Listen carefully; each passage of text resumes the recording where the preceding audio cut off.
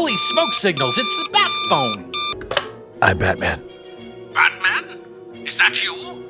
Holy Mel Blanc, what's with the funny voice? I am Batman. Batman, are you alright? Batman? Batman, can you answer me? Answer to me. Great Scott! Some fiend has taken control of the Bat Phone. Holy vocal talent, your voice. Here, take a bat lozenge. I'm vengeance. Holy Sybil, Batman, what's come over you? Our worst fears have been realized. The Cape Crusader has lost his mind, Boy Wonder. You know what to do. Right, Commissioner, activating Bat Straitjacket.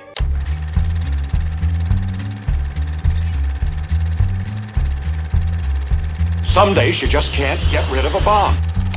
Hello, everybody, and welcome to Late Seating. I am Jason Harding. And I'm Steve Shives. And on this show, we take a classic movie and see if it lives up to its reputation, whether that reputation is good or bad. And this time around, its reputation is campy, isn't it, Steve? It sure is. It's a big bucket of campy fun, or the most accurate from comics to screen adaptation of any comic book character. Steve may laugh, but I don't know how many of the Golden Age Batmans he's read. No, I'm laughing because I agree with you, because you're completely right. I've read a ton of Silver Age Batman. No, Silver Age, sorry. Golden Age, too. Yeah. Yeah. But yeah, you're absolutely right. So what movie are we going to do? We are doing the 1966 Batman the movie. Yay! We like it. That's it. Bye, everybody. Enjoy your Christmas. It's good. It's funny. It's good. Enjoy And it's it. funny. Watch it and laugh. Actually, this is coming out at around Thanksgiving. Enjoy your turkey. If you're in the United States and you celebrate Thanksgiving, enjoy your turkey. If you don't, ignore us. Did you watch the movie anyway? You know, at around this time, we have a hugely hypocritical holiday. So, Yeah. because Americans don't give thanks for nothing. They just want Nope. more. We should change it to entitled giving. Right. Okay, anyway. Hey, Steve. Do you Yeah. have any trivia for Batman 66? I do have some trivia for Batman 66. Wonderful. Please give us trivia for Batman 66. Why did you say it like Emperor Palpatine? Because Emperor Palpatine has Order 66. And he's back somehow. And he said He's that. returned. He said Batman 66 while driving down Hey, Route 66. Hey, Palpy, it's movie night. What do you want to watch? Batman 66. You heard the boss. All right. Come on. And then Batman 89. Okay, that's not as funny because you didn't say that like in a movie. Ask me what Order 89 is. Ask me. What's order? What's order 89? Don't know. Haven't made it up yet. Oh, great Emperor. We haven't gotten that many orders. That's Smack You Around Friday. Smack you around, Friday. Okay, Everybody so anyway, know just you. it's Just you. All right. Come on. okay. So Julie Newmar played Catwoman on the TV Yes, of show, course. right? Everyone knows that. Still quite possibly the best Catwoman. Of all I don't live know. action There's Catwoman. lots out of all the three of them that played Catwoman on this 2-year running show. 3-year, 2.5 year. How long did it last? Three seasons. seasons, but only about Yeah. 2 years. Because Well, Yeah. there are ride and dies for each one of those Catwomen. and they're all good in their own way. Yes, they are. But anyway, so at this point, Julie Newmar was Catwoman on the TV series, and she is not in the movie due to a scheduling conflict. I heard she had a bad back. I heard that she had already they didn't because another thing I didn't mention this in my trivia, but this movie came together very quickly. I heard that she was in the motherly way, and she had a bad back. She had a bad back. I heard that she had just booked another movie and there was a scheduling conflict, but I don't know. I mean, maybe you're right. I too. heard that But in a motherly way was code for raging chlamydia. knocked up. She had a bad back chlamydia, and she was pregnant. And she was in And she another had- movie. And she had a scheduling conflict. Well, That's yeah, right. So, because this movie came about very quickly. It was announced in March of 1966. It started shooting in April of 1966. Principal photography finished in May of 1966, and then it came out in August. So Well, not they're like just the using entire sets production. for the TV show. I mean, geez. Yeah. The TV show was already up and running, so it wasn't that big of a deal. Finish but an still. episode and say, "Hey, you guys want to knock out a couple more scenes for the movie?" Sure. Hey, boss, we're building the Oval Office for the president. What should it look like?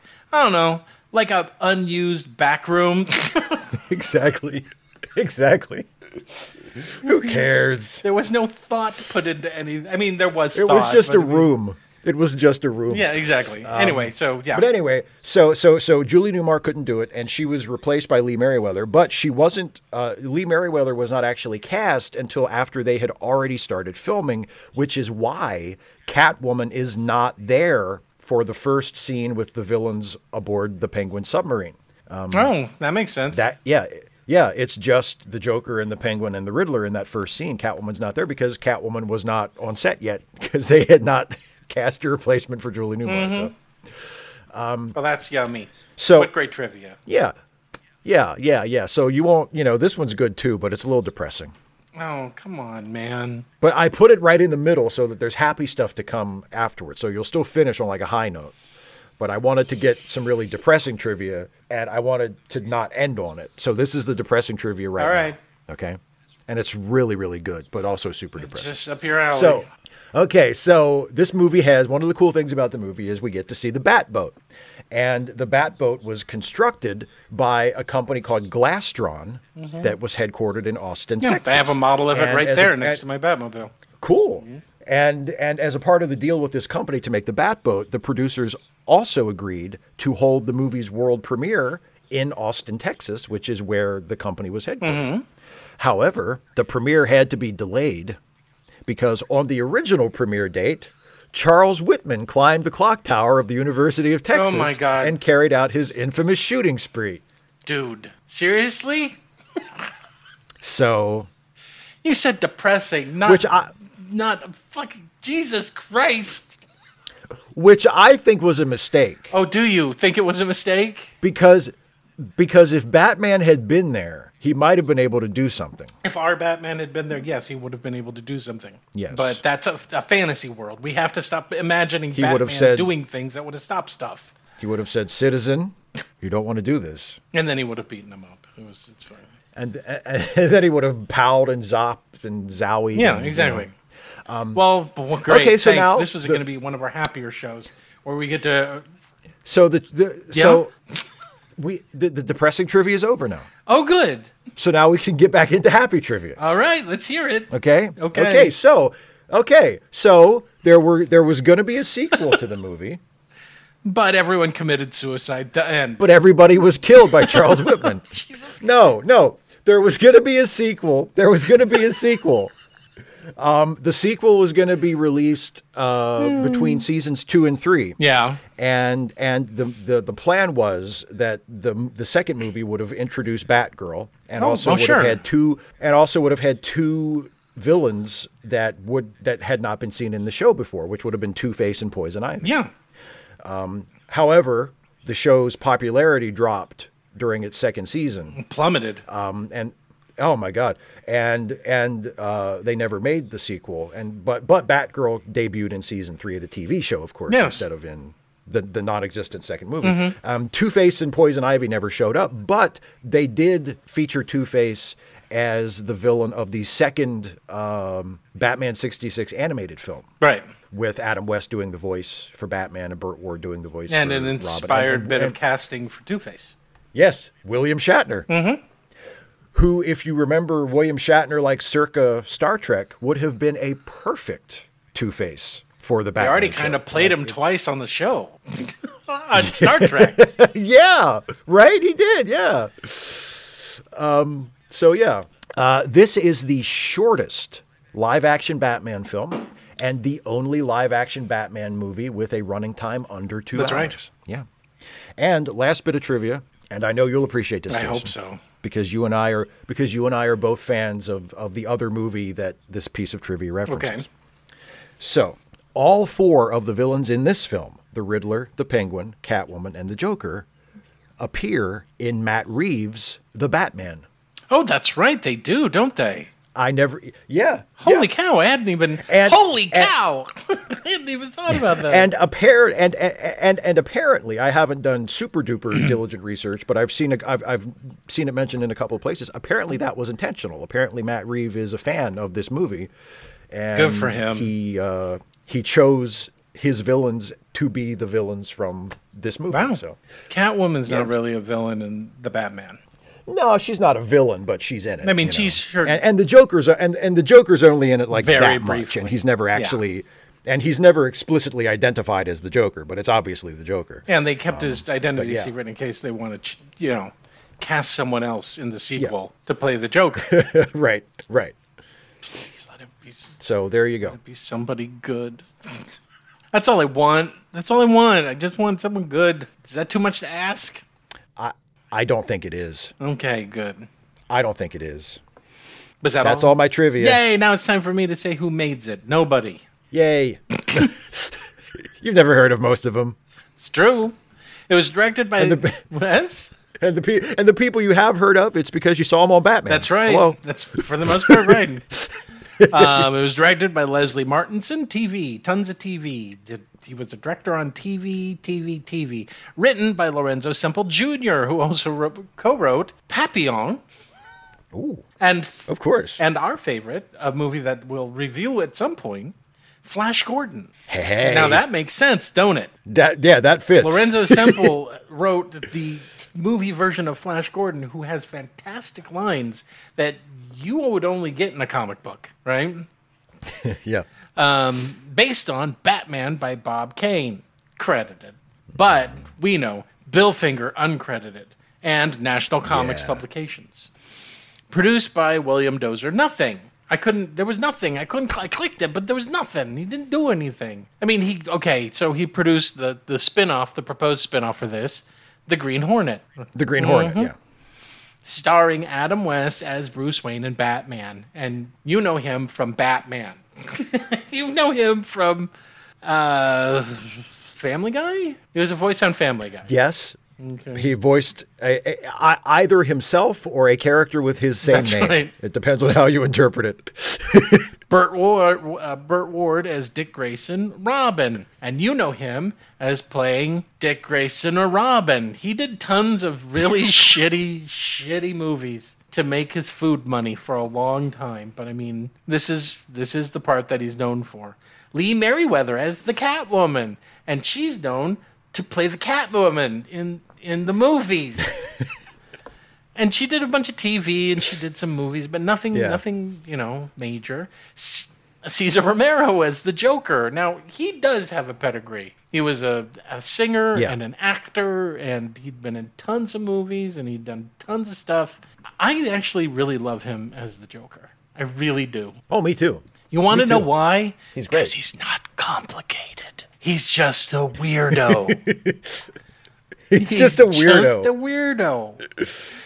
Burgess Meredith as the Penguin, and we know Burgess Meredith. He was in Rocky, and he's been in Twilight Zone, and he's been in all sorts of stuff. He's great. Yeah. Alan Nate, Fantastic. Frank Gorshin as the Riddler, and you know him as Frank Gorshin as the Riddler. What else? I mean, he's been in TV, and he's been in stuff. He was a comedian. He was a comedian, yeah. and he was an impersonator, kind of like Rich Little before there was Rich Little. Alan Napier is Alfred.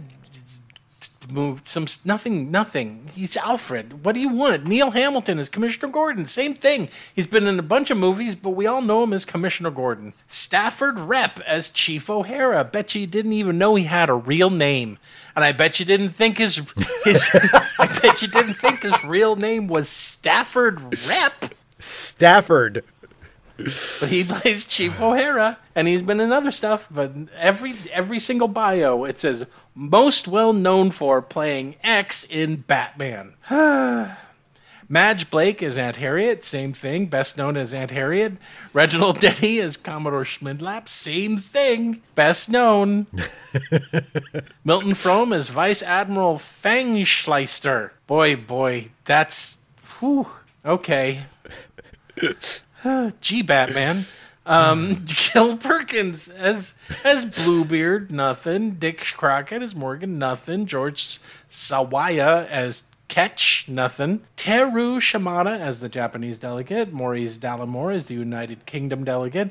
Gregory Gay as Russian delegate. Albert Carrier as French delegate. And Van Williams as President Lyndon B. Johnson's voice.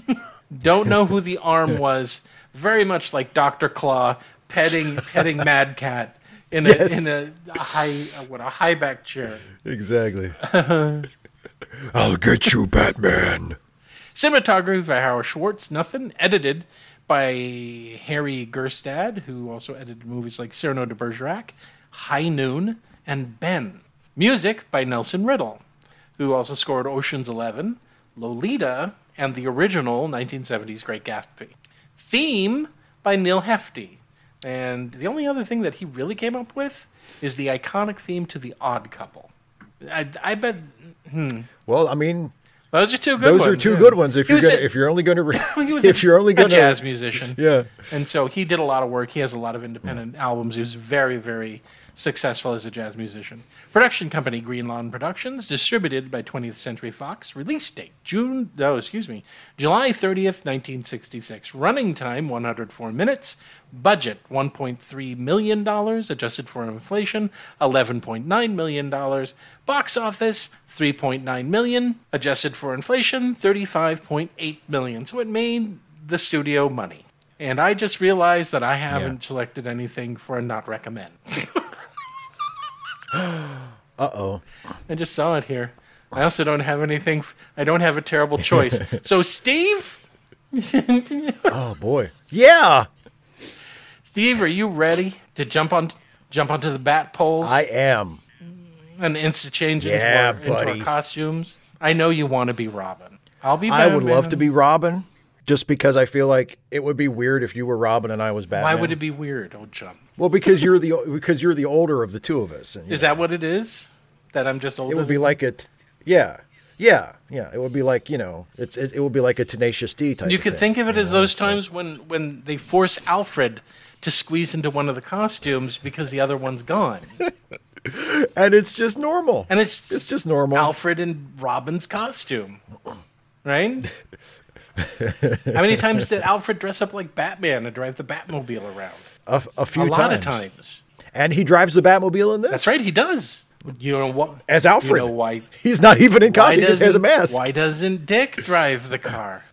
Because he doesn't have his driver's license. Dick Grayson is in fucking college. Why doesn't he? He doesn't have his driver's license.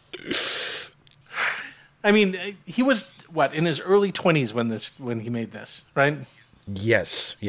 He does look pretty young. He does. He passes for a teenager. Yeah. Jeez Louise. But a teenager with a driver's license. According to his autobiography, he was getting girls left and right because of Batman. Oh, yeah. Well, they both were. They were, oh my God, fucking everything that wasn't nailed down. And that lasted 2.5 years, maybe 2 years. 2 years. Yeah, 2 years. It wasn't so funny when... And then it was over. 10 years later when they were hosting some children's show, the return of... What was it? They had... What were you going to say? Was it? Well, yeah. What was it? Was it Return of the Superheroes something, or something? Of this, the Return of Batman and Robin and Other Superheroes, I think, was the actual name of the show. Yeah. And they managed to get a lot of people back that hadn't worked since Batman, like Frank Gorshin and. That's right. Gorshin was the Riddler again. Yeah. He didn't look like he was sad. He was sad. He had quit being Riddler during the original run of the show, which was only 2.5 years. They had to replace him with a second stringer. They replaced him with what's his name? With John Astin. Who was not good. Yeah. Why did they think that was... No, because like like Frank Gorshin played the Riddler, and he was just basically Frank Gorshin. Yeah. Like the way that's why the Riddler is the way he is, like that manic sort of. That's just Gorshin's energy. And John Astin, of course, was Gomez Addams on TV, and his energy is perfect for that character. Yeah. But doesn't really work for the Batman for the Riddler. The one that could say easily, "I'm not coming back and doing this again," would have been Cesar Romero. They were like, "Here, put on this green wig, and we're going to cover you in white makeup, and you have to do that every day that we're shooting." Okay? Oh yes, and he'd have to come in and. My impression of Cesar Romero in the original Batman '66 has been something that I've been working on and failing at for decades now.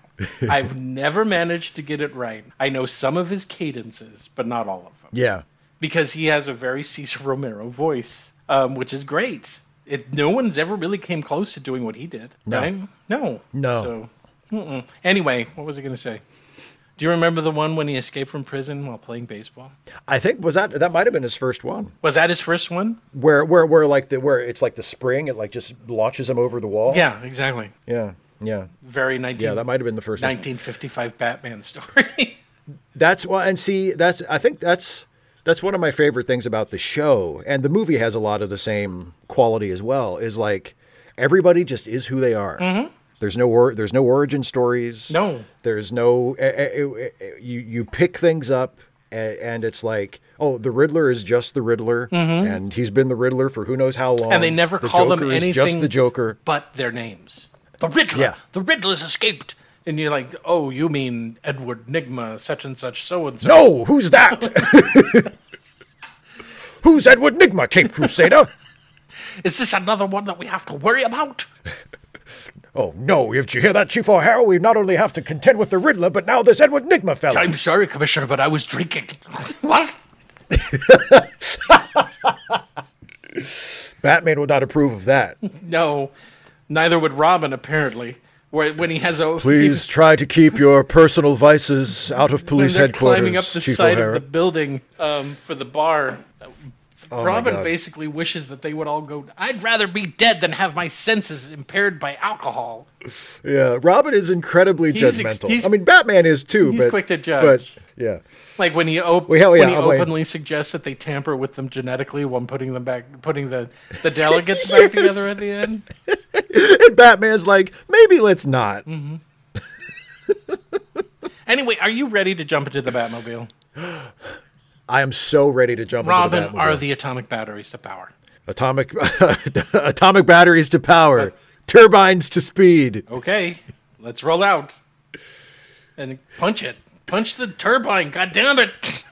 And then the Batmobile just Punch. explodes. Oh No. You were supposed to put it in gear. Now here's the best thing about this. Did the Batmobile in the comics have a jet turbine engine? I don't think it did. The Batmobile did in this show. How many? Yeah. And it has stayed that way. Yep. There have been literally dozens of Batmobiles by now. There have been dozens, but the turbine engine that shoots fire out the back has been a mainstay for every single Batmobile since then.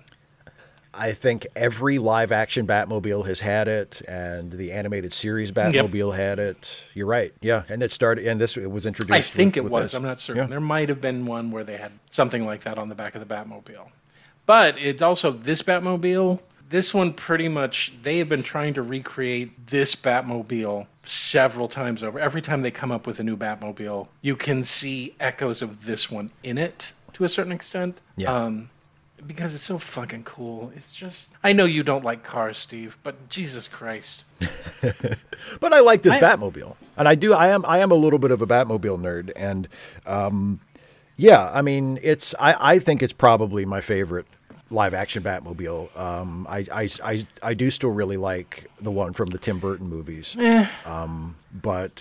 but this one is, I mean, it's like the thing I like about it is, and it gets away with so much because this is a comedy and it's all played for laughs anyway. Like it sort of gets away with being like the magical car, you know, But- or like it can do whatever the But plot what does it requires do in this to do. movie other than drive them from point A to point B and pretend to that's be about broken it. down at some point? It doesn't have any. Yeah. It doesn't have any like Yeah. superpowers. It's not like, you know, what was the magical cars that we had in the 70s during kids shows, like Doom Buggy. I don't remember what they're called, Superbug, or I can't.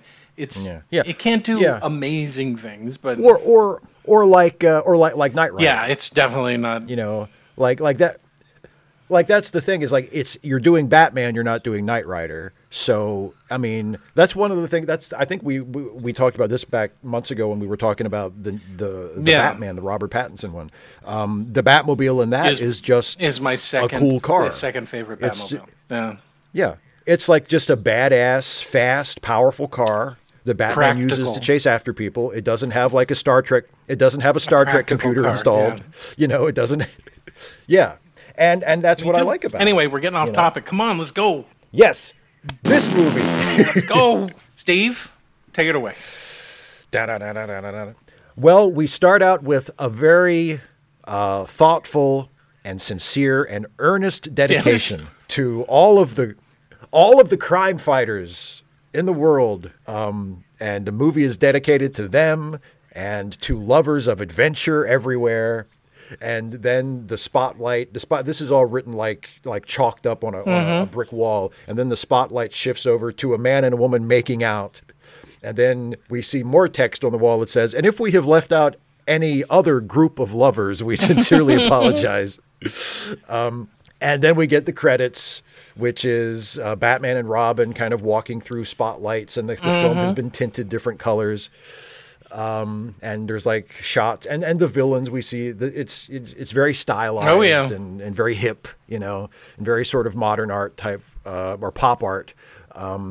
And that's the credits. And then we get the beginning of a Batman episode. We cut we cut to a boat. Wayne Manor. They've gotten a call from the commissioner. We have the narrator who I forgot in the credits. Yep. I should have put him in the credits. It's William Dozier. It's William Dozier. And it's William Dozier.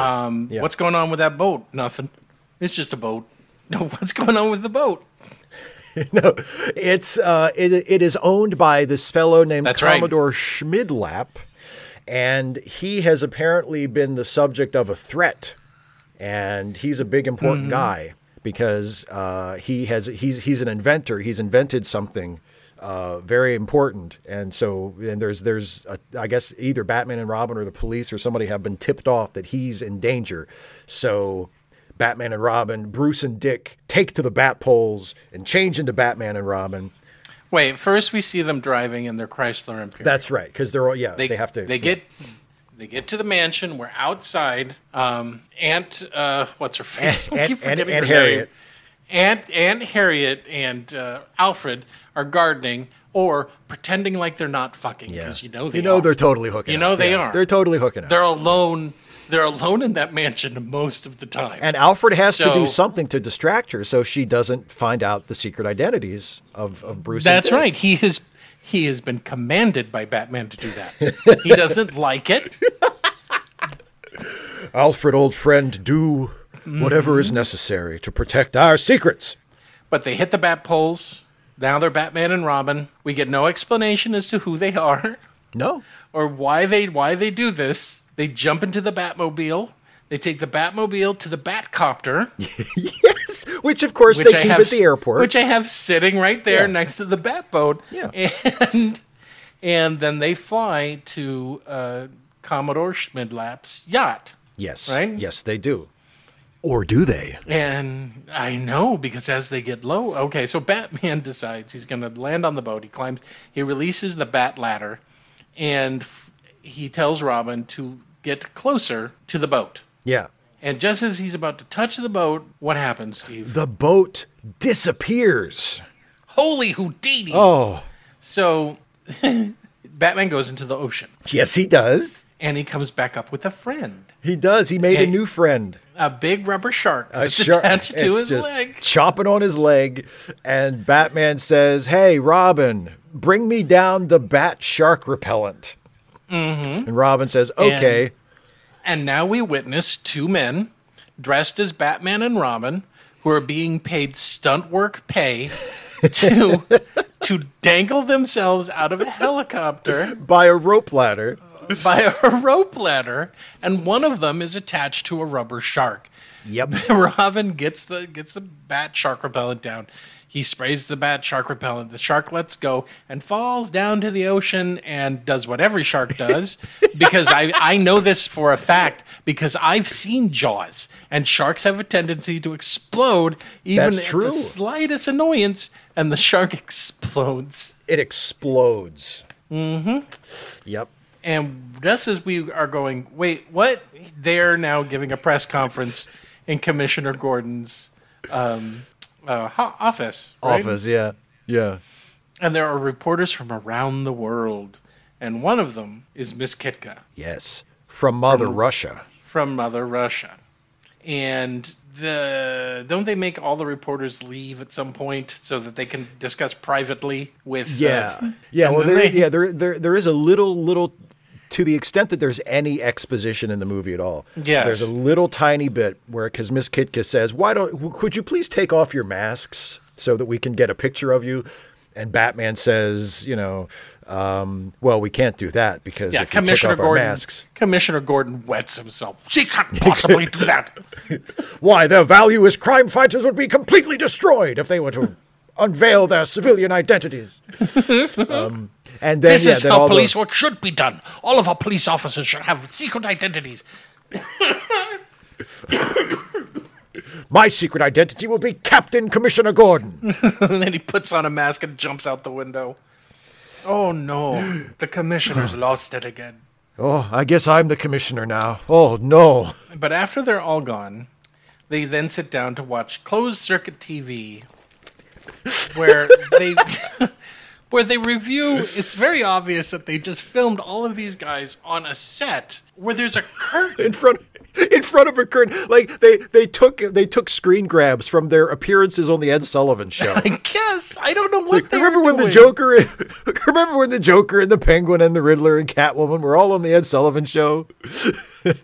But we get Because they realized that Commodore Schmidt, what has happened is, while Batman and Robin were distracted by the holographic ship and the exploding shark, the real Commodore Schmidlap has been kidnapped by somebody, but they don't know who. And so they're talking it over, and they're like, well, it could only be a supervillain who would be responsible for such a terrible crime. And it just so happens that the Joker, the Penguin, the Riddler, and Catwoman are all escaped from prison. That's right, all of them.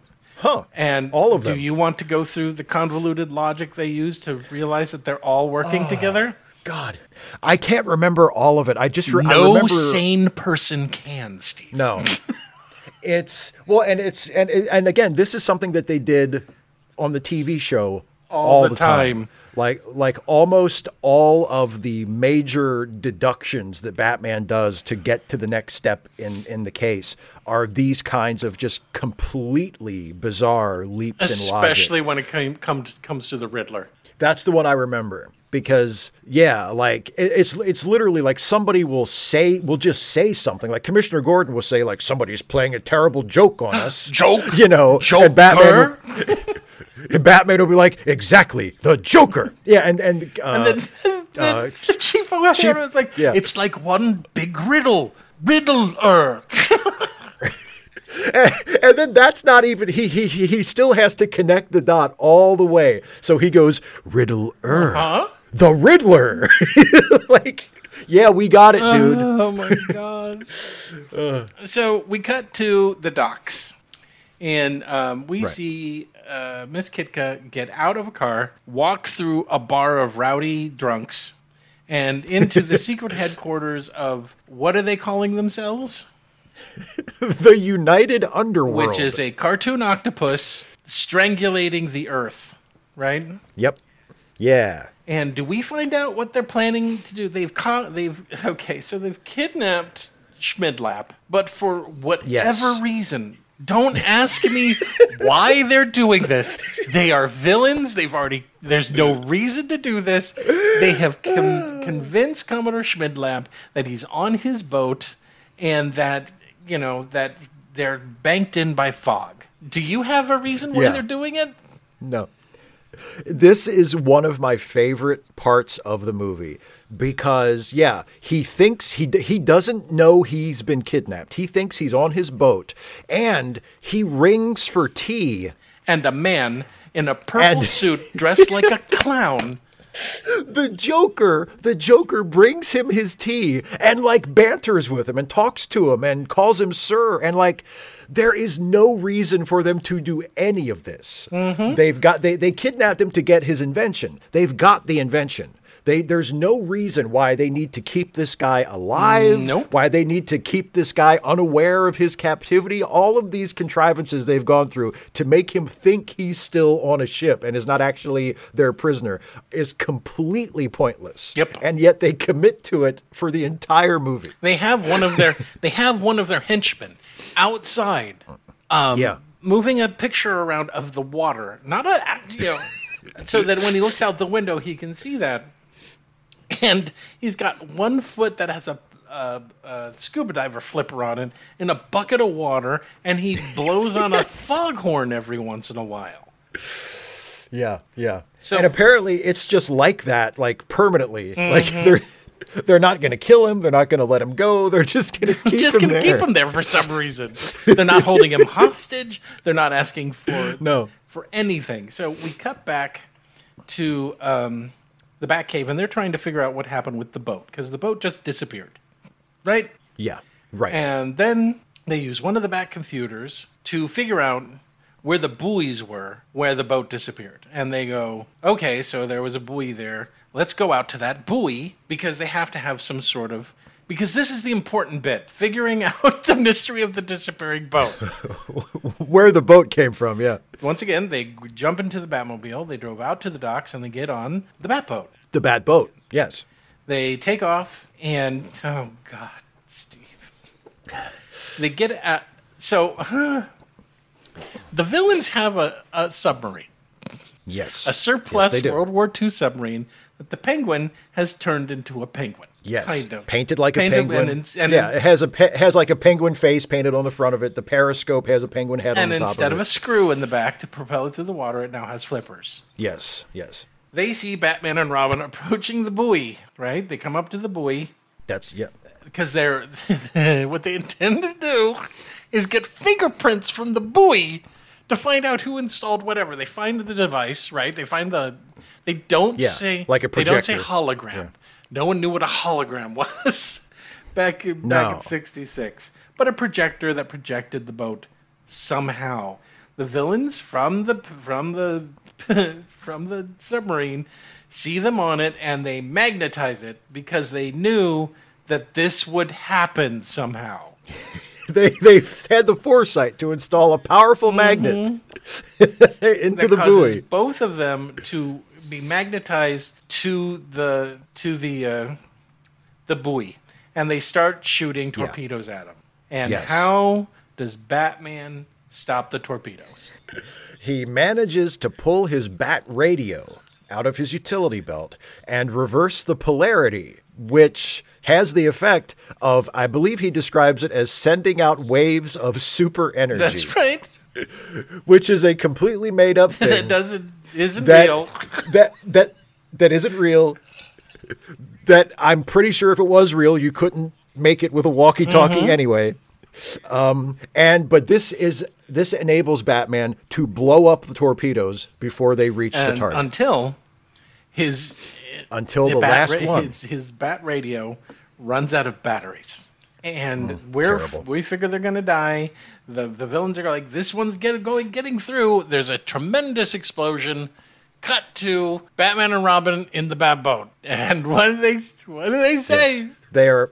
They're both very sober, very upset, very somber. Sort of, speaking gravely. Yes, very somber, yes. Because apparently what occurred in that off-screen explosion was right before the missile hit, right before the torpedo hit, a brave porpoise sacrificed itself human intelligence and leapt into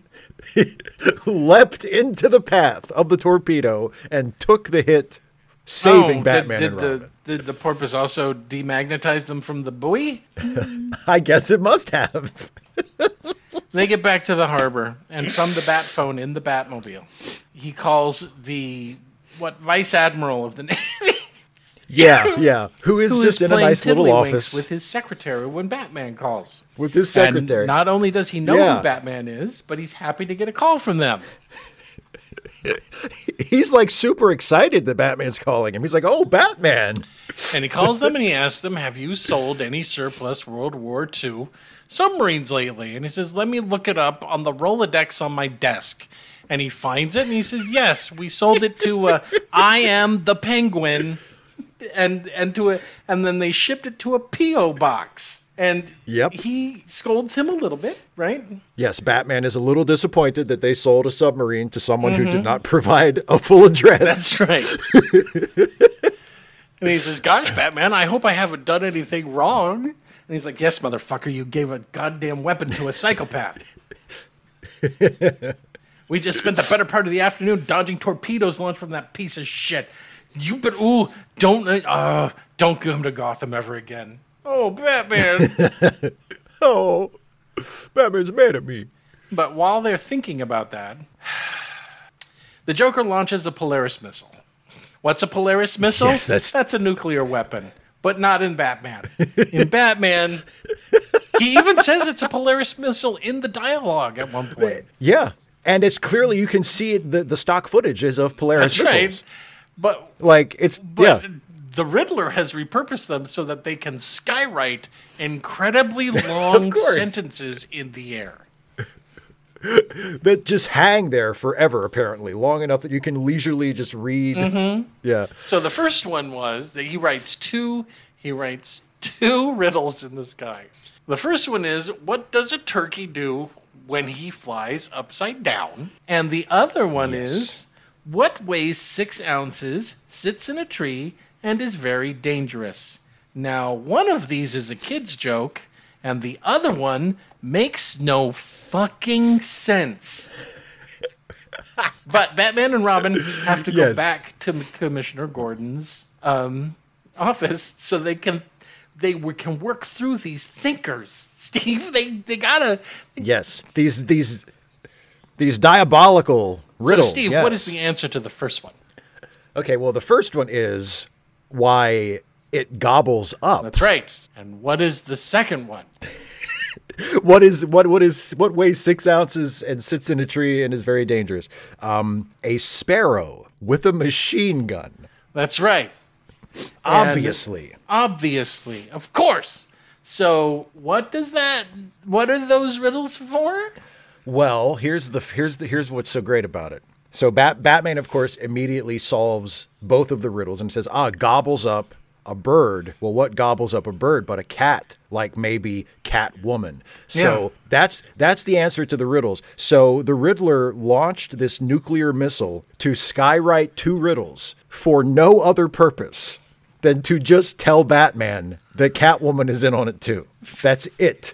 It didn't tease another crime. It didn't provide any kind of a clue. It was just, oh, by the way, in case you hadn't guessed yet, Catwoman is part of this too. It accomplishes nothing from the point of view of the villains. So now the villains decide, for some reason, I can't remember why, that they need to have Catwoman, disguised as Miss Kitka, go and seduce Bruce Wayne. Yeah, it's part of their plan is to lure Batman in. That's right. And what better way by kidnapping than Bruce Wayne? Bruce Wayne, Gotham City's golden boy. Right.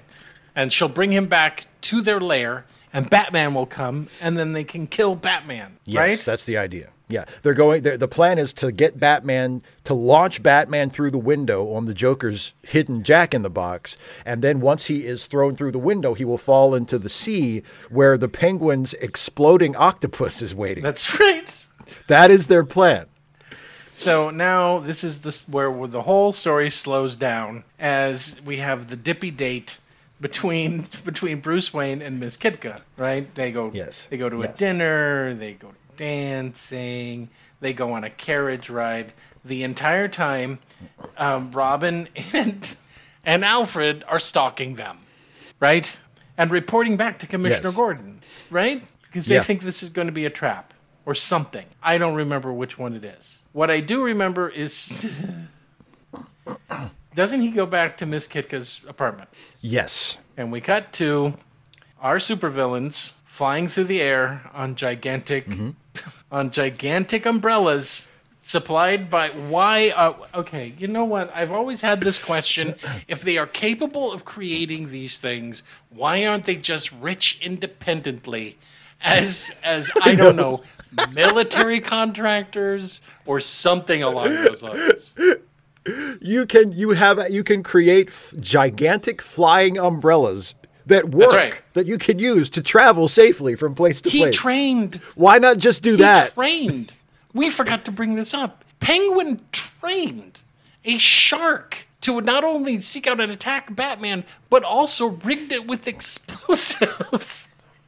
Yes. Like, You don't need to be doing these things you're doing, And man. the octopus is set to explode. How did they manage to do that? I don't know. Anyway, they're flying along because they plan on kidnapping Bruce Wayne. They get to her apartment, Yes. and then they kidnap Bruce Wayne. Yeah, one of my favorite lines in the movie is when Bruce and Kitka are like making out or about to make out in her room, and then the other three villains burst into the room, led by the Riddler, who says, "Aha! This is a kidnapping." They take him back to the headquarters, and what are they forcing him to do? I don't think they're forcing him to do anything. They just kind of have him tied up. They have him tied up, and he demands to see Miss Kitka to know that she's okay. So Right. they have Catwoman change back into her Miss Kitka disguise and pretend to be tied up in this room in the back, and they bring Bruce in. That's right. And And they see each other for briefly. Then he threatens to kill them. Yeah. If you harm one hair on her head, I'll rend you limb from limb. He literally says, "If you harm one hair on her head, I'll kill you all." Yeah, that's right. He does, yes. And I was like, Yes. shit, I thought this was the friendly Batman. But I guess He's technically he's not Batman right now. He's Bruce Wayne, but He's gotten very attached to this girl after one date. after 8 hours, right? Meanwhile, everyone's freaking out because Batman, we don't know where Batman is. But it's okay because he escapes himself, right? He rushes, rushes back home. They get dressed up as Batman and Robin.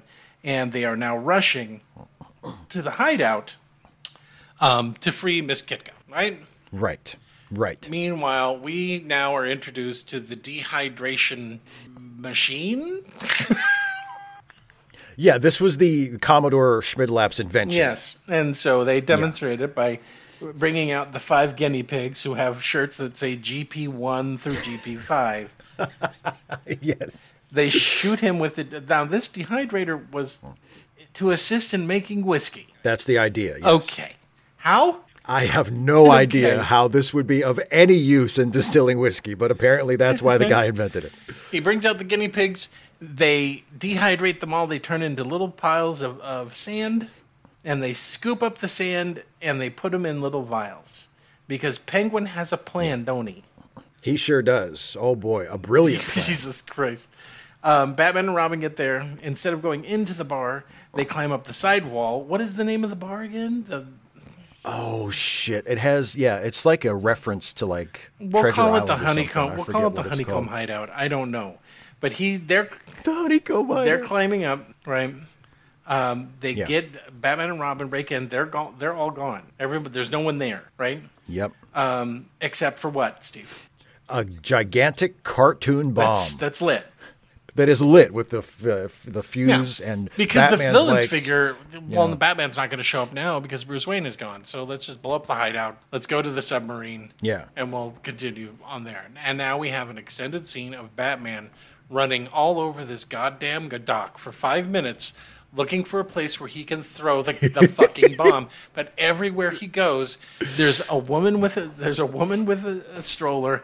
This Salvation Army band, that is everywhere. nuns, children. He gets to a part where he can throw it in the water. There's a couple making out. He goes to another part, and there are duck decoys, which are supposed to be ducks, but they're obviously decoys. They're obviously not real ducks. He finally runs. There's an explosion, and Robin briefly thinks, okay, Steve. Yes. He runs up to this pile of metal poles, right? Right. And he goes, Batman! Oh, no, Batman! And Batman stands up from behind these metal poles right next to Robin. Robin could have seen him when he ran up. You would think he would have. Yes, you would think he would have. And that's when he tells him, no, I'm fine.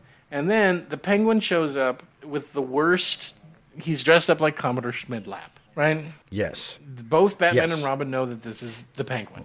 They try to take his fingerprints, but it turns out he has none because he has resin over them or something. Right. Something like that, yeah. And they know that Penguin wants to get to the Batcave for whatever reason, right? But they play along with him for whatever reason. They play along with him. And they knock him out, so that he won't know Yeah. where the bat cave is. He gets out, still pretending to be Commodore Schmidlap, where they're going to do some sort of test on him, right, to prove who he is. Right. Yeah, that's the idea. Yeah, he volunteers to go to the Batcave to take some kind of test. Meanwhile, to prove his he's identity. connecting these Yeah. vials filled with the henchman sand to the drinking water dispenser. Because he says Yes. he's parched. But the other side of the drinking water dispenser is the heavy water that they use in the nuclear reactor that they have in the Batcave. Yes. Yes, and he absentmindedly flips the heavy switch water. so that when he turns it on, it Which is dispenses good the to heavy know water. when you want yeah. to get a drink that you don't want to accidentally switch it to heavy water, right?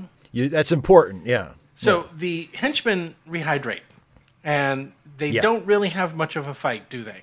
No, they go to attack. Batman punches one, and They he all just disappear. disappears. A couple of them run into each other. One And then, starts. yeah. Robin punches one, they disappear. The Penguin hits one with his umbrella, One of and them, he disappears. one of them within starts seconds, they're all screaming, gone. "I was somewhere else a second ago!" and so they knock him out again. They knock Penguin out. They are pretending to take him someplace. I don't know where. And then Batman pretends that the Batmobile broke down. Yes. But not before giving Robin a pill that will counteract any knockout gas. Right? Yes, exactly. Then the Penguin sprays them with knockout gas and takes off in the Batmobile. And they run off to the Yep. side of the road. We're hidden under whatever weeds were on the side of the road that day. is the Batcycle. Yep. Another thing that I have right Is the there Batcycle. next to the Batboat and the Batcopter. And they decide they're going to go and get in the Batcopter, right? It's great to know that the sidecar for the Batcycle has a little stupid go-kart that detaches, and boy, it's ridiculous. Yeah. But he only so that they can both get on at the Yep. same time from their corresponding. Yeah. At the same time. So now they're following Yeah. the Batmobile based on its bat locator, right? And meantime, Yeah. the Riddler sees them, right? No, the Riddler is just launching another Polaris. Right. The Riddler launches And another when he missile looks through with the another periscope riddle, from the and submarine, he sees that he's also hit Batman and Robin, right? Because he can see them not falling Right. out of the sky. And he's amazed that he's got them. He thinks he's killed them. But what happens, Steve? Oh, well, the Batcopter crashes, but it happens to crash in a it's like a foam rubber factory. convention, and they have a foam rubber just convention, a that's it. display It's a foam rubber of foam convention. rubber in its natural form. I don't know what that means. It would just be rubber. Foam rubber is not naturally occurring. It's not natural. And there's a great line where Batman says, because Robin says, "It sure is lucky that we happened to land in this pile of foam rubber," and Batman says he acknowledges how unlikely it is, but then he says, "Although I did think That's I right. saw it out of the corner of my eye." That's right. So, what did the Polaris missile write? Do you remember? It was two more riddles. I don't remember the first one. I remember the second one was what group of people is always in a hurry, and the first one I can't remember the riddle, but the answer is slipping on a I banana think peel it's how do you divide or something like that. 17 apples among 16 people? Do you remember what the answer is? Oh yeah. Oh, and you make applesauce. You And make I think applesauce. the first one Yes. is I can't remember. It's equally stupid. It's something along the lines of, I think the answer is an egg, right? Oh, that's right. Yes, this is you're right. I'm thinking of other ones. Yes, the egg is, and it's like the egg, all right. of our hopes for the future. Yeah, it's what And goes Robin's up like white the United and World comes down Organization. yellow and white. An egg. Yeah, an egg, yeah. So from that, they deduce that the villains are going to kidnap the Security Council of the United World and use the dehydrator to That's right. you know, From those to two answers. dehydrate them. So, Yeah, and they've crashed the Batcopter, and the Batmobile They have to has run. been taken by the Penguin. So luckily, Yes, they are. they're in top physical condition. So they And run some through the streets of some Gotham it City is to the obvious United hidden World camera headquarters. of them running through the streets, and other times it's Yes. them running Yes. with a projected background for whatever reason. Yep. They use the river to get their submarine to the UN place, and they use penguin The not gas to UN, knock yeah. everybody out. And we see all the UN delegates, and they're all arguing inside of a tiny conference room in what looks like the back of a Safeway, and they dehydrate all of them. None of them take any notice that a man in a purple top hat and a black tuxedo, a woman in a skin-tight catsuit, and that's why it's called a catsuit, everybody, and a clown and a man dressed in a green leotard have come into the room with an object that looks very much like a gun, but they won't stop fighting. They don't notice. They don't stop for anything. They don't stop when the villains walk in the room. No, they don't even stop the when they last one start is disappearing. arguing at nobody. The last No one one. is still yes. Who is he talking to? Who is he But talking Batman to? and Robin don't get there until they've already it's so collected great. all of them, right? They've gotten all of them, and now they're back Yeah, on the submarine, right. and their plan is to keep them as hostages, and each country must pay $1 billion to get them back. And with that money, Yep. To get their people back. Yep. their group will take over the entire world, right? With $9 billion. With $9 billion. Batman and Robin are now in the Batboat trying to get to the submarine, and they start shooting torpedoes at them, which they miss all of them, Torpedoes. Yeah. right? And Robin pulls out this bazooka I think so. that Yeah. can make the torpedoes go in a different direction. And don't they turn them around and send them back to the excuse me, back to the submarine? Or is it? Or are they bat charges? I think Batman says something about it shoots It's bat something. charges. But it's some kind All of a I know is bazooka they have that to he has, surface, and he then we shoots have it at the submarine. a very long fight scene where everyone goes into the water at one point or another. They beat them up. Yeah. They Yeah. beat them up, and as Batman is arresting Catwoman, what happens? Because he's looking for Miss Kicka. Oh, that's right. Catwoman goes down into the submarine and she trips and falls and her mask falls off. And Batman, turns her over and he sees her face and he realizes, Catwoman is Miss Kitka. And he is devastated. And Robin's like, I'm sorry, Batman. And Batman's like, shh, don't say anything. It'll give away our secret identities. And he's over it just like that. He's like, these things happen in the life of a crime fighter. It doesn't matter. And then he's back to being Batman again. Then he notices that the vials containing all of the UN delegates is teetering precariously, about to fall off a thing, and he grabs it, and he says, thank goodness. And then Commodore Schmidlap comes out, trips, falls into Batman, grabs the vials, falls down, and all of the dust gets scattered and mixed up, and then he sneezes into it. Isn't that great?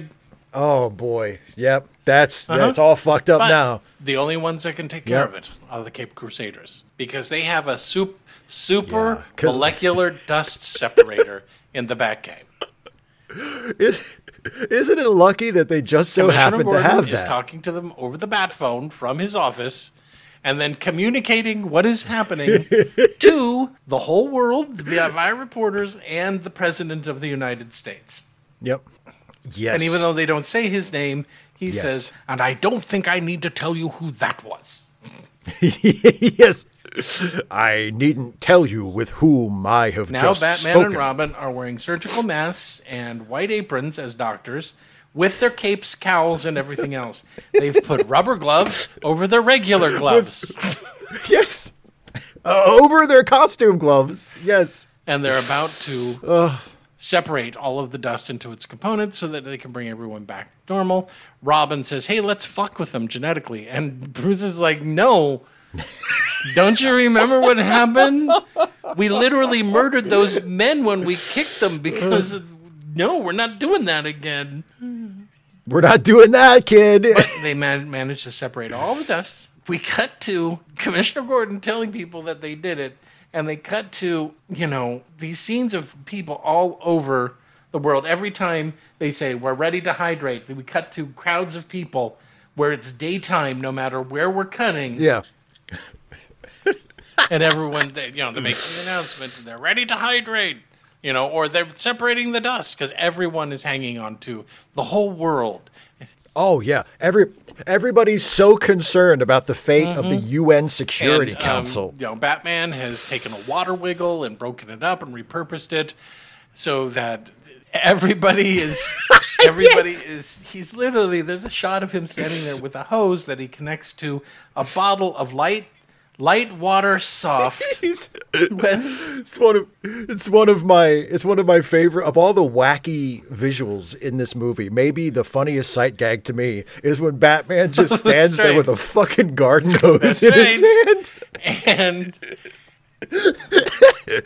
And then just passes it to Robin. Begin the rehydration process, and he just hands him a fucking green garden hose. And the water starts to drip. Everyone's concerned, and then all of a sudden, just as they disappeared, they magically rehydrate. They're not piles of goop.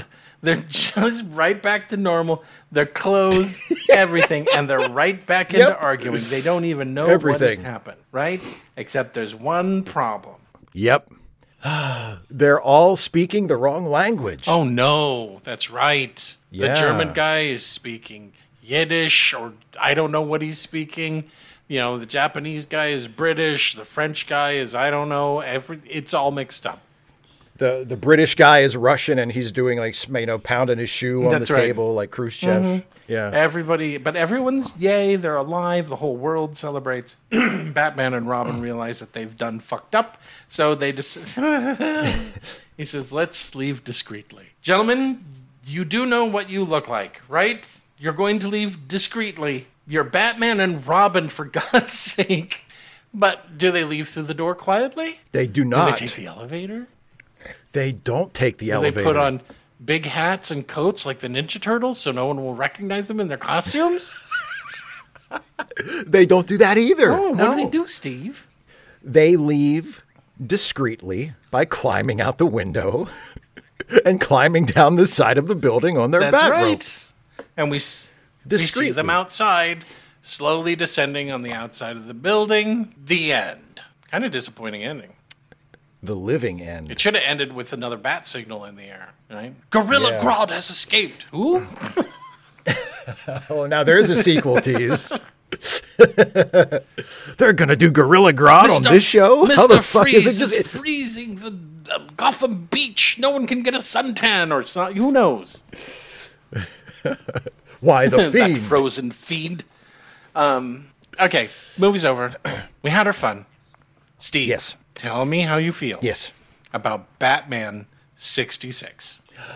I mean, the older I get and the more Batman stuff I see, the more grateful I am that this movie and that this TV show exist.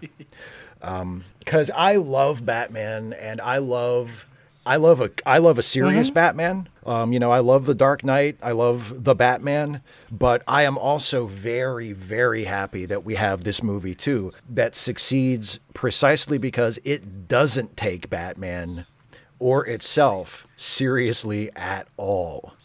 I've seen this movie, I don't even know how many times, and it still gets funnier every time I watch it.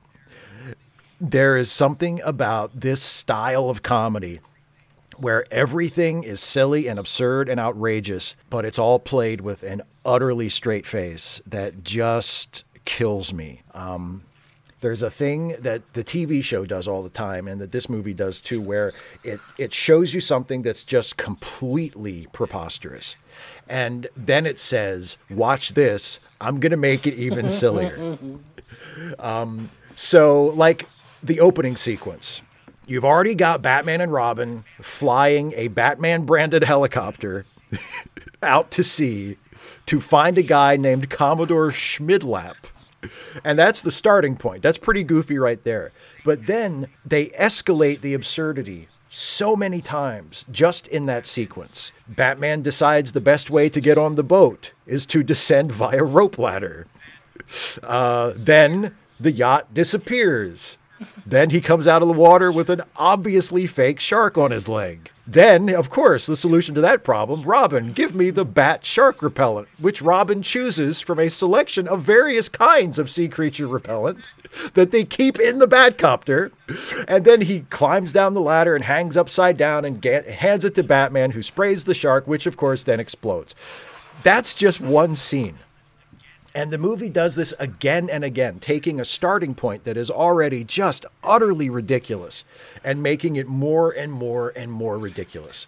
The most famous example is the bomb scene, which is brilliant. But the movie does this over and over again. If Adam West is not on someone's list of the best live-action superhero actors, I don't know if I can be friends with that person. He's so perfect as this Batman. He is the straightest of arrows, the squarest of squares. He gets this hilariously overwrought quality of disgust in his voice when he addresses the villains. There's that scene, I think it's when they catch them as they're getting away after having dehydrated the UN or the United World Council, and they're like running out, and Batman and Robin run in at the far end of the hallway, and Batman says, "Stop right there, you criminals!" Like, he's just so disgusted by them. There's that bit we talked about. We referenced it a little bit when after he gets rid of the bomb and then Robin finds him and Robin says, "Gosh, Batman, you were willing to risk your life for those lowlifes in that bar?" And Batman says, "They may be drinkers, Robin, but they're human beings." And they may still be salvaged. And what does he always say? "Gosh, I never thought about it that way, Batman." Yes, exactly. You're right, Batman. And so Adam West as Batman sets the tone for everyone else. Like, everyone plays it totally straight, and the sillier it is, the more serious the characters seem to take it, and the funnier it gets. There's a scene, that scene early on when they're deducing the involvement of the villains, and like, it's the dumbest conversation you've ever seen. And I cackle when I watch that, because none of those characters has a clue how stupid they are or how stupid this situation is. It's overwrought. It's melodramatic. Its plot moves forward through characters relying on totally unfounded leaps of logic and convenient technology that might as well be magic. And it all appears to be painfully earnest and sincere, even though there's this incredibly arch irony running under everything. And weirdly enough, even though it's played for laughs and it's ludicrous, we probably see Batman being a detective more in this movie than any other live-action Batman movie until the most recent one with Robert Pattinson. Even though it's played for a goof, and he's doing his detective work by jumping to these insane conclusions on the basis of nothing. Like, he is still, in theory, being a detective and solving crimes, and Batman doesn't really do that in movies very often, which is kind of a telling little detail about the way the character is approached in other movies. Like, even this incredibly silly comedic take on Batman gets that part of his appeal is that he's a detective.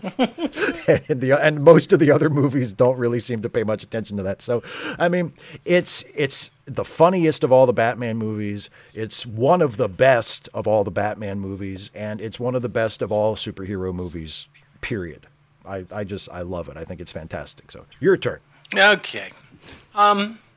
I would like to say that I have a complicated history with this Batman, but I don't really. I have what's popular kind of thing where I went through. I loved it as a little kid. Until about, I don't know, maybe 11. I didn't hate it. I had fond memories of it. It was something that was on TV. I dressed up like Batman. My idea of Batman was this Batman. I wasn't really reading the comics in the 1970s, so I didn't realize that there was going through much of a change. And then at some point, and I know exactly what point that was, Some person wrote a comic book called The Dark Knight Returns. And then everything about what Batman was changed. And he became super gritty and dark and troubled and upset. And, and it was a great comic book. Don't get me wrong. It's still a great comic book. It's still a classic comic book. It's a great Elseworlds tale, which is what it was supposed to remain. Right? That's all it was. It was not supposed to be brought into canon, but DC, who smelled money, decided to make all of the shit that's in there as part of the Batman thing. And then Batman changed, and everybody who loved Batman 66 now all of a sudden hated Batman 66. And I was one of them. I was one of those people, when they brought it up, I'd roll my eyes and go, oh, Jesus. And then at some point, I grew the fuck up. And I watched Batman 66. I admitted I loved it. And now that I knew more about the Silver Age comics, I realized that this is probably the most accurate translation of a period of time for Batman. And you can't just pretend that it never happened or we don't like it anymore. And apparently a lot of people like me and like Steve got over ourselves. And now Batman 66 is a legit Batman for everybody. So much for the legacy. What do I think about it as a movie? It's fucking hilarious. And it's only meant to be hilarious. It's supposed to be funny. If you find things in there that don't make sense, it's there for a reason. It's not supposed to make sense. None of it. When they're confronted with riddles, they make such outlandish theories based on the answers, which of course are right. But none of them make any sense. Ever. The TV show was like that. Why would the movie be any different? Am I looking for logic in this? No. Am I looking for things that make sense? No. And the only part of this that actually surprised me, and I knew it was in the movie before, is Bruce Wayne threatening to kill all of the villains if anything happens to Miss Kitka. I mean, that was the only bit of darkness that you got out of it. And the rest of the time, Batman is exactly who he was from the comics. He always had an answer. Maybe the Boy Wonder said things sometimes like, gosh, Batman, why don't we just break out guns and kill all of them? I'm sick of this.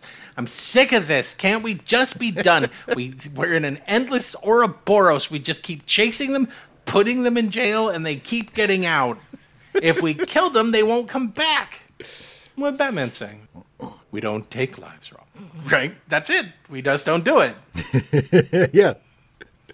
And then he goes, gosh, Batman, I hadn't thought about it like that before. Have you been sitting on a whole lot of revenge fantasies, Robin? You've never thought of it like that? Why are they Batman and Robin? Who cares? That's one of the greatest things about this Batman. We don't give a shit what happened to his parents. If that backstory is there, they're smart enough to never bring it up.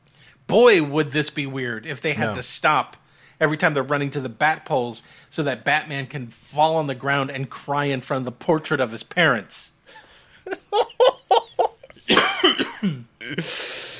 Or Robin. Not even Robin's that broken up about the death of his parents. But Batman sure is. No. But that's great. We don't need it because that isn't what kind of movie this is. I've seen it a number of times. Are there parts where it's really long? Yes. Do I skip over the date part? Yes, I do. I do every single time. Because it's one of those things. First time you watch it, oh no, poor Batman's going to get his heart broke. And then he gets his heart broken. And that lasts for approximately 22 seconds. Because Commodore Schmidlap fucks up everything at the very end. When we could have ended it right there in the submarine, Commodore. We didn't need this last scene where we once again proved that Batman is also a scientific genius, which is what he was in the comic books. He just was. He was. That's why everyone respected Batman. And we don't need any of the explanations or anything else. This is a comedy. We're laughing at it, and that's fine, right? This is, the reason why people got so upset about Batman was because you can't take it seriously. That's one of the great things about this Batman. I don't need to take it seriously. Am I terribly concerned that the villains who have tried multiple times to murder people are just going to go to jail and break out 2 or 3 weeks from now, and they're going to come up with another way to kill Batman and Robin? Yes, I hope they do.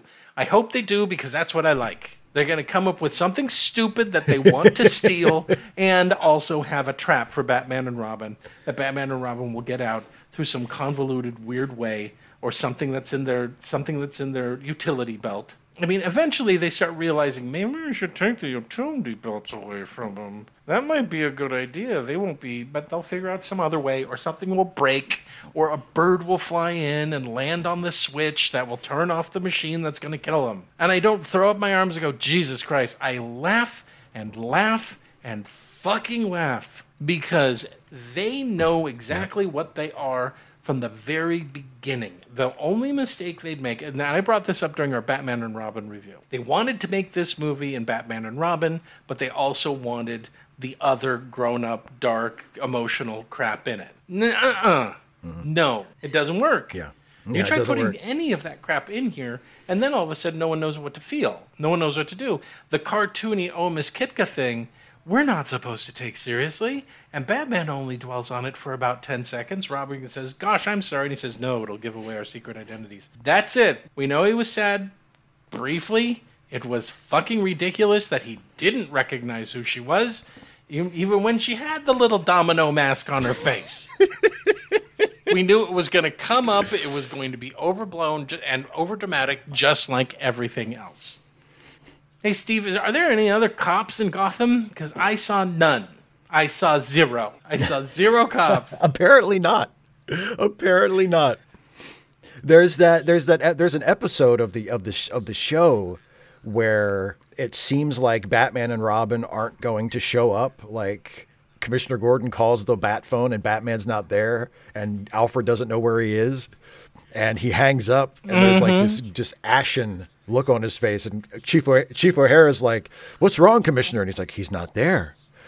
Chief O'Hara, do you know what this means? This means we're going to have to take care of this one ourselves. And like the camera pushes in on him like, this is the worst thing that's ever happened. The police are going to have to fight crime by themselves. They cut to the squad room. They're all fat guys asleep. They haven't worked in years. But I love it. I love this movie. I honestly do. It's just fun. And that's all it's meant to be, is just fun. Are Batman and Robin admirable? Kind of, in their ridiculousness. They kind of are. Yeah. You know? Even though it's presented as being ridiculous, what they're saying isn't awful, right? Batman has compassion, even for the frickin' shark. What kind of fiend would do that to a poor defenseless animal? Yeah. Yeah. Well, I know. It's Penguin. And you know, when the dolphin jumps in front of the torpedo, like they play their reaction to it, like they are genuinely upset by that. Yes, they are. Yes, they are. I would be. Well, yeah, so would I. Yeah, but like the fact that it's, you know, there are great little things when the Riddler thinks he's actually killed Batman, and the other villains are laughing, and he turns away for a second, and he actually says, "I did it." It's one of my favorite reactions of anyone. He's absolutely surprised that he's managed to kill Batman and Robin. No, but I love it, and I don't watch it on the regs. But as I've pointed out, of all of the Batman stuff that I could own, with all the models and everything else, the only stuff that I do have are all from '66. Yeah. I don't have Keaton crap or Dark Knight crap or any of that other crap. But when I see the black with red pinstriping, I get excited. Yeah. If I could collect more props from the show, I would love a can of bat shark. Sorry, it's shark repellent. Shark repellent bat spray. Yes. It is not bat shark repellent. Not technically. We need to know not technically. We need to know my favorite part. When he asked for the shark repellent bat spray, Robin in their helicopter, which by the way has no floats for landing in the water, opens a compartment. Yep. In which there is barracuda repellent bat spray. Yep. What else is there? Whale repellent. Yes, whale repellent, shark repellent, and was it manta ray? Manta ray repellent bat spray that they just have just in case on board on the boat, just in case they're out to sea on a helicopter that can't land in the water. You might need to spray away a manta ray from your helicopter. That's right. And that's what I love about it is they put it in there. They hoped someone would laugh. I did. I didn't when I was a little kid. I was like, of course. Yeah, of course. Batman's prepared for everything. Of course, Batman's prepared for everything. That's why I love him, right? He's got everything sorted out. He's almost always in control, even when they fail, which they do on a regular basis in this show. Oh, sure. And in this movie. He doesn't panic. He doesn't freak out, even when he's looking for a place to throw the bomb that has the longest internal fuse I've ever seen in my entire life. It takes forever. He's not panicking, and it's a great sight gag. Worthy of a good silent film. The sight of him desperately racing along the pier with that bomb over his head is one of the funniest sight gags I've seen in any movie. Like, it is his body language, the way he, shoves past people. I mean, yeah, it's fantastic. So, Steve, classic? Absolutely. Classic. Me too. Classic, recommend. Hey, Steve. Yeah, buddy. Now it's time for you to not recommend something. Well, see, this one was easy. I'm sure it was.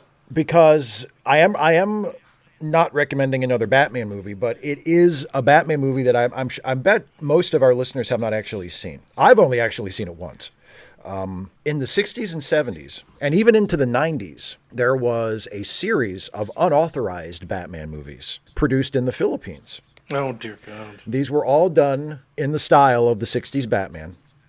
And I'm recommending the only one that I was able to find and actually watch online, which is the most recent one from 1991. That even though by that point the dark Batman had kind of taken over in the culture and the Michael Keaton movie had come out, but this is still done in the style of the 1960s Adam West Batman.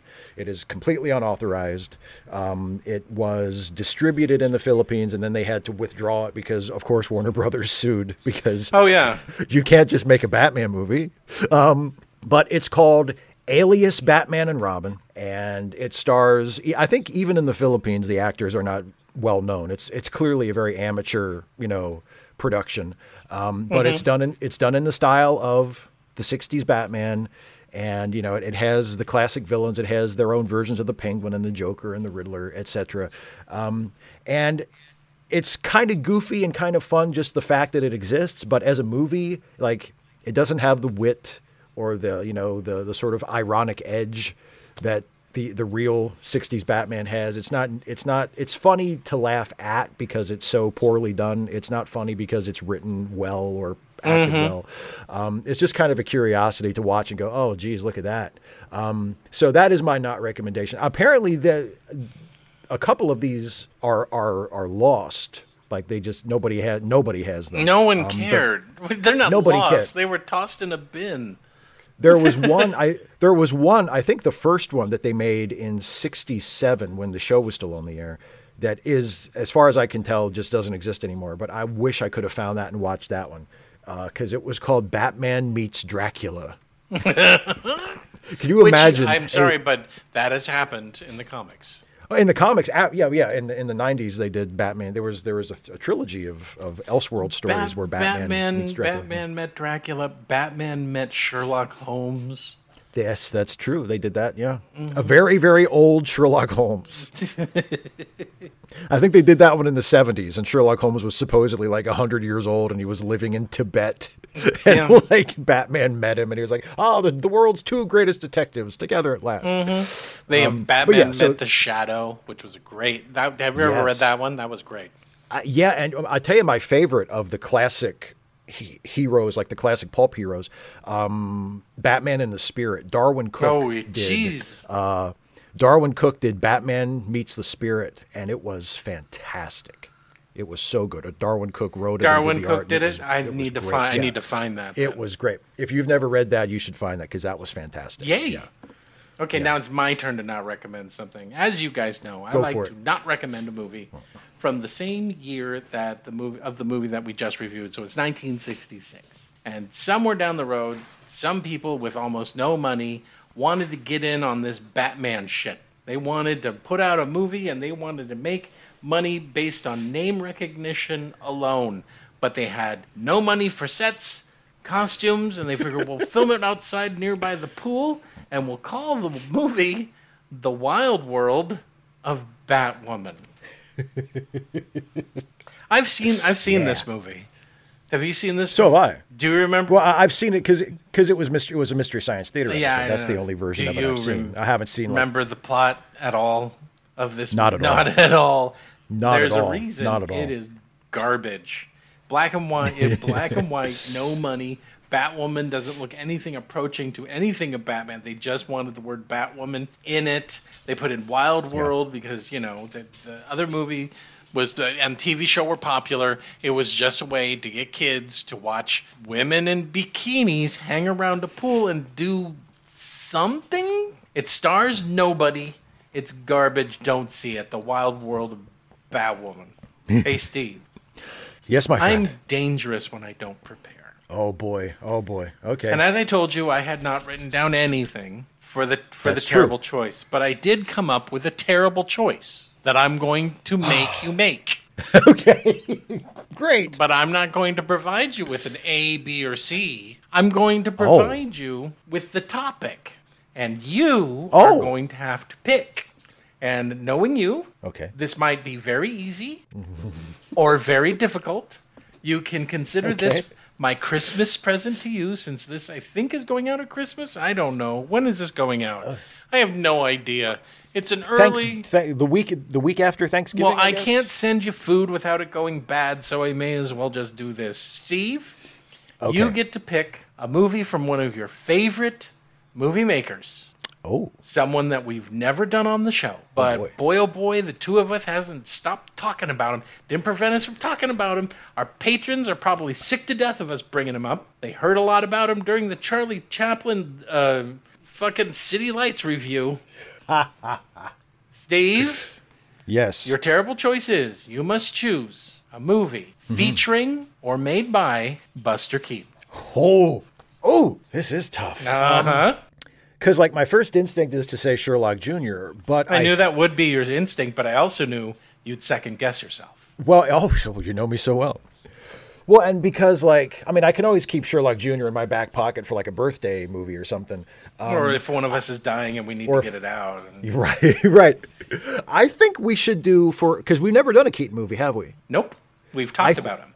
I think we should do The General. Do you want to do The General? I think The General is, because that's sort of... You're locking it in? That's the big one. Yeah, let's do The General. Is that the big one? All right. Yes, final answer. Let's do The General. Steve has made his terrible choice. Please join us next time when we will be reviewing The General. And technically, this is going to be, we record on the 4th for the next one, so it'll be Christmas time. Okay. So that is going to be your Christmas present. Yay, because thank you, my friend. just brain farted my way out of thinking of something to choose from. So, yay! Thanks, guys, for listening once again. For Late Seating, this is Jason Harding, and see a movie this week. And this is Steve Shives, and I will leave you with the words my father said to me every morning when he dropped me off at school. Bon voyage, pussy. You do know that I have to call your dad now when you do this to him. Right? But when see, I flipped you it. attribute some awful quote to him. I was watching the movie, and I usually what I do when I pick the quote that I do for that bit is I'll go through the IMDb page of memorable quotes, and I'll find something that I think I can do something with. I was watching the movie, and near the end when they're fighting on the submarine, and it's Batman. Catwoman has her cat. And the cat is, and she throws the cat at Batman, and Batman catches the cat, and then finishes the fight holding the cat. That's right. And then he puts the cat on a life raft. And as he puts the cat on the life raft, he says, "Bon voyage, pussy." And as soon as I heard him say that, I was like, "That's the line." And I know exactly something that my dad would say when he drops me off at school. I thought that's the line, and I know exactly what the joke is. It's that my dad used to say that to me. Okay, so on recording days, I promised your So- father I would call him at around dinner after he okay. finished eating. The conversation will be, "Hello, Mr. Shives," and his response will be, "What did he say this time?" And my response will be, "Well, he said that what you said to him whenever you dropped him off at school was bon voyage, pussy. I anticipate his response will probably be something like, I don't speak French. But I don't even know what that means. I never called He him. never said bon voyage. Yes. In real life, he never said bon voyage pussy. And he never said things like that to me. But there was one time when he was taking me to school, and I think I was in middle school. Yes. And we were behind somebody on our way to the school, and the driver was going a little slow for Dad's taste. And he said, "Come on, you drive like old people fuck." Oh my God. That is true. Well, he knows that. So- he knows now for sure, doesn't he? He knows from experience. That's right. I wonder if it ever occurred to him. He's like, wait a minute, that's true. That's prophetic. Wow. Unless you're implying that your father fucked a lot of old people. Maybe he knew from experience back That's then. right. He had just fucked a whole bunch of old Maybe people. the old folks home all around your area look forward to Thursdays when Mr. Shives. Maybe. When Mr. Shives shows up. You think I'm just kidding around, but it's true. They fuck really He's got slow. his hair combed back. He's got Sure. several Oh, yeah. boxes of candy and flowers. Oh, yeah. Smelling of Old Spice. And for some who can't do the candy anymore, some sugar-free Jell-O, cherry, Absolutely. a little whipping. He's little thoughtful. whipping cream. Yeah, sure, of course. To serve people of all tastes, you know?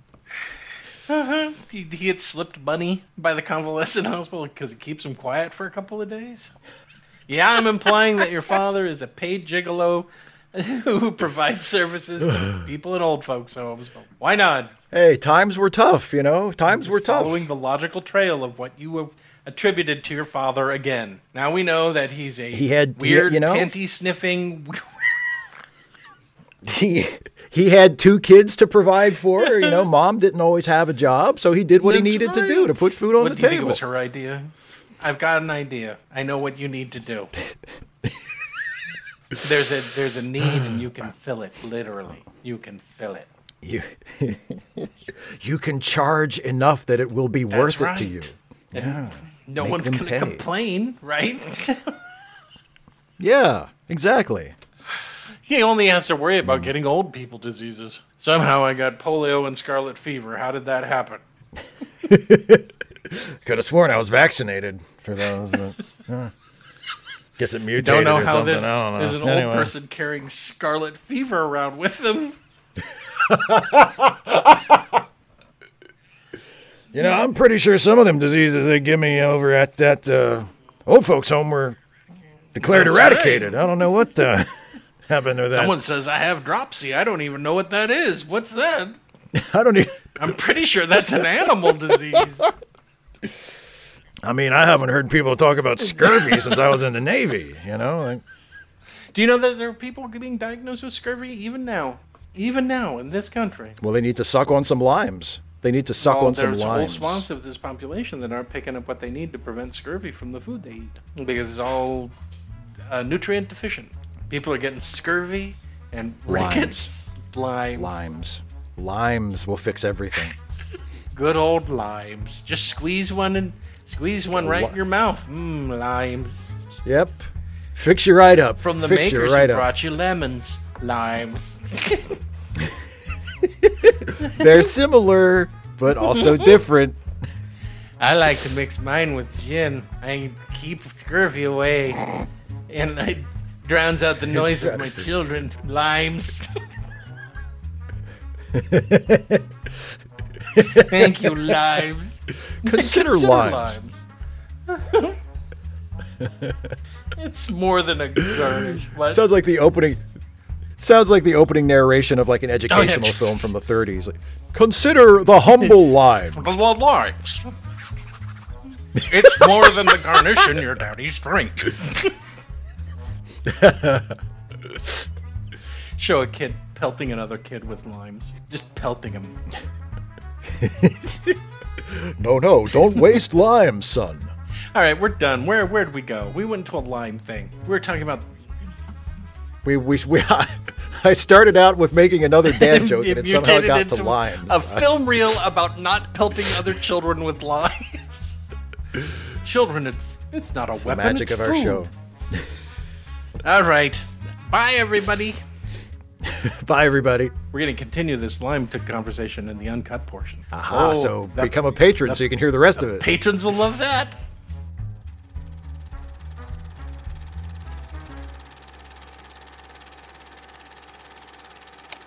Late Seating is a Let Me Listen podcast production featuring Steve Shives and Jason Harding.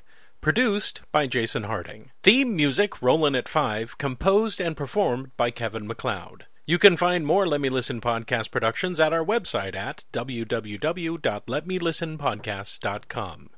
You can also find us on Stitcher, iTunes, or just about anywhere you download podcasts. Late Seating is a listener-supported podcast. If you would like to support Late Seating or any of the other Let Me Listen productions for as little as $1 a month, please visit our Patreon page at www.patreon.com/LetMeListen. And thanks for listening.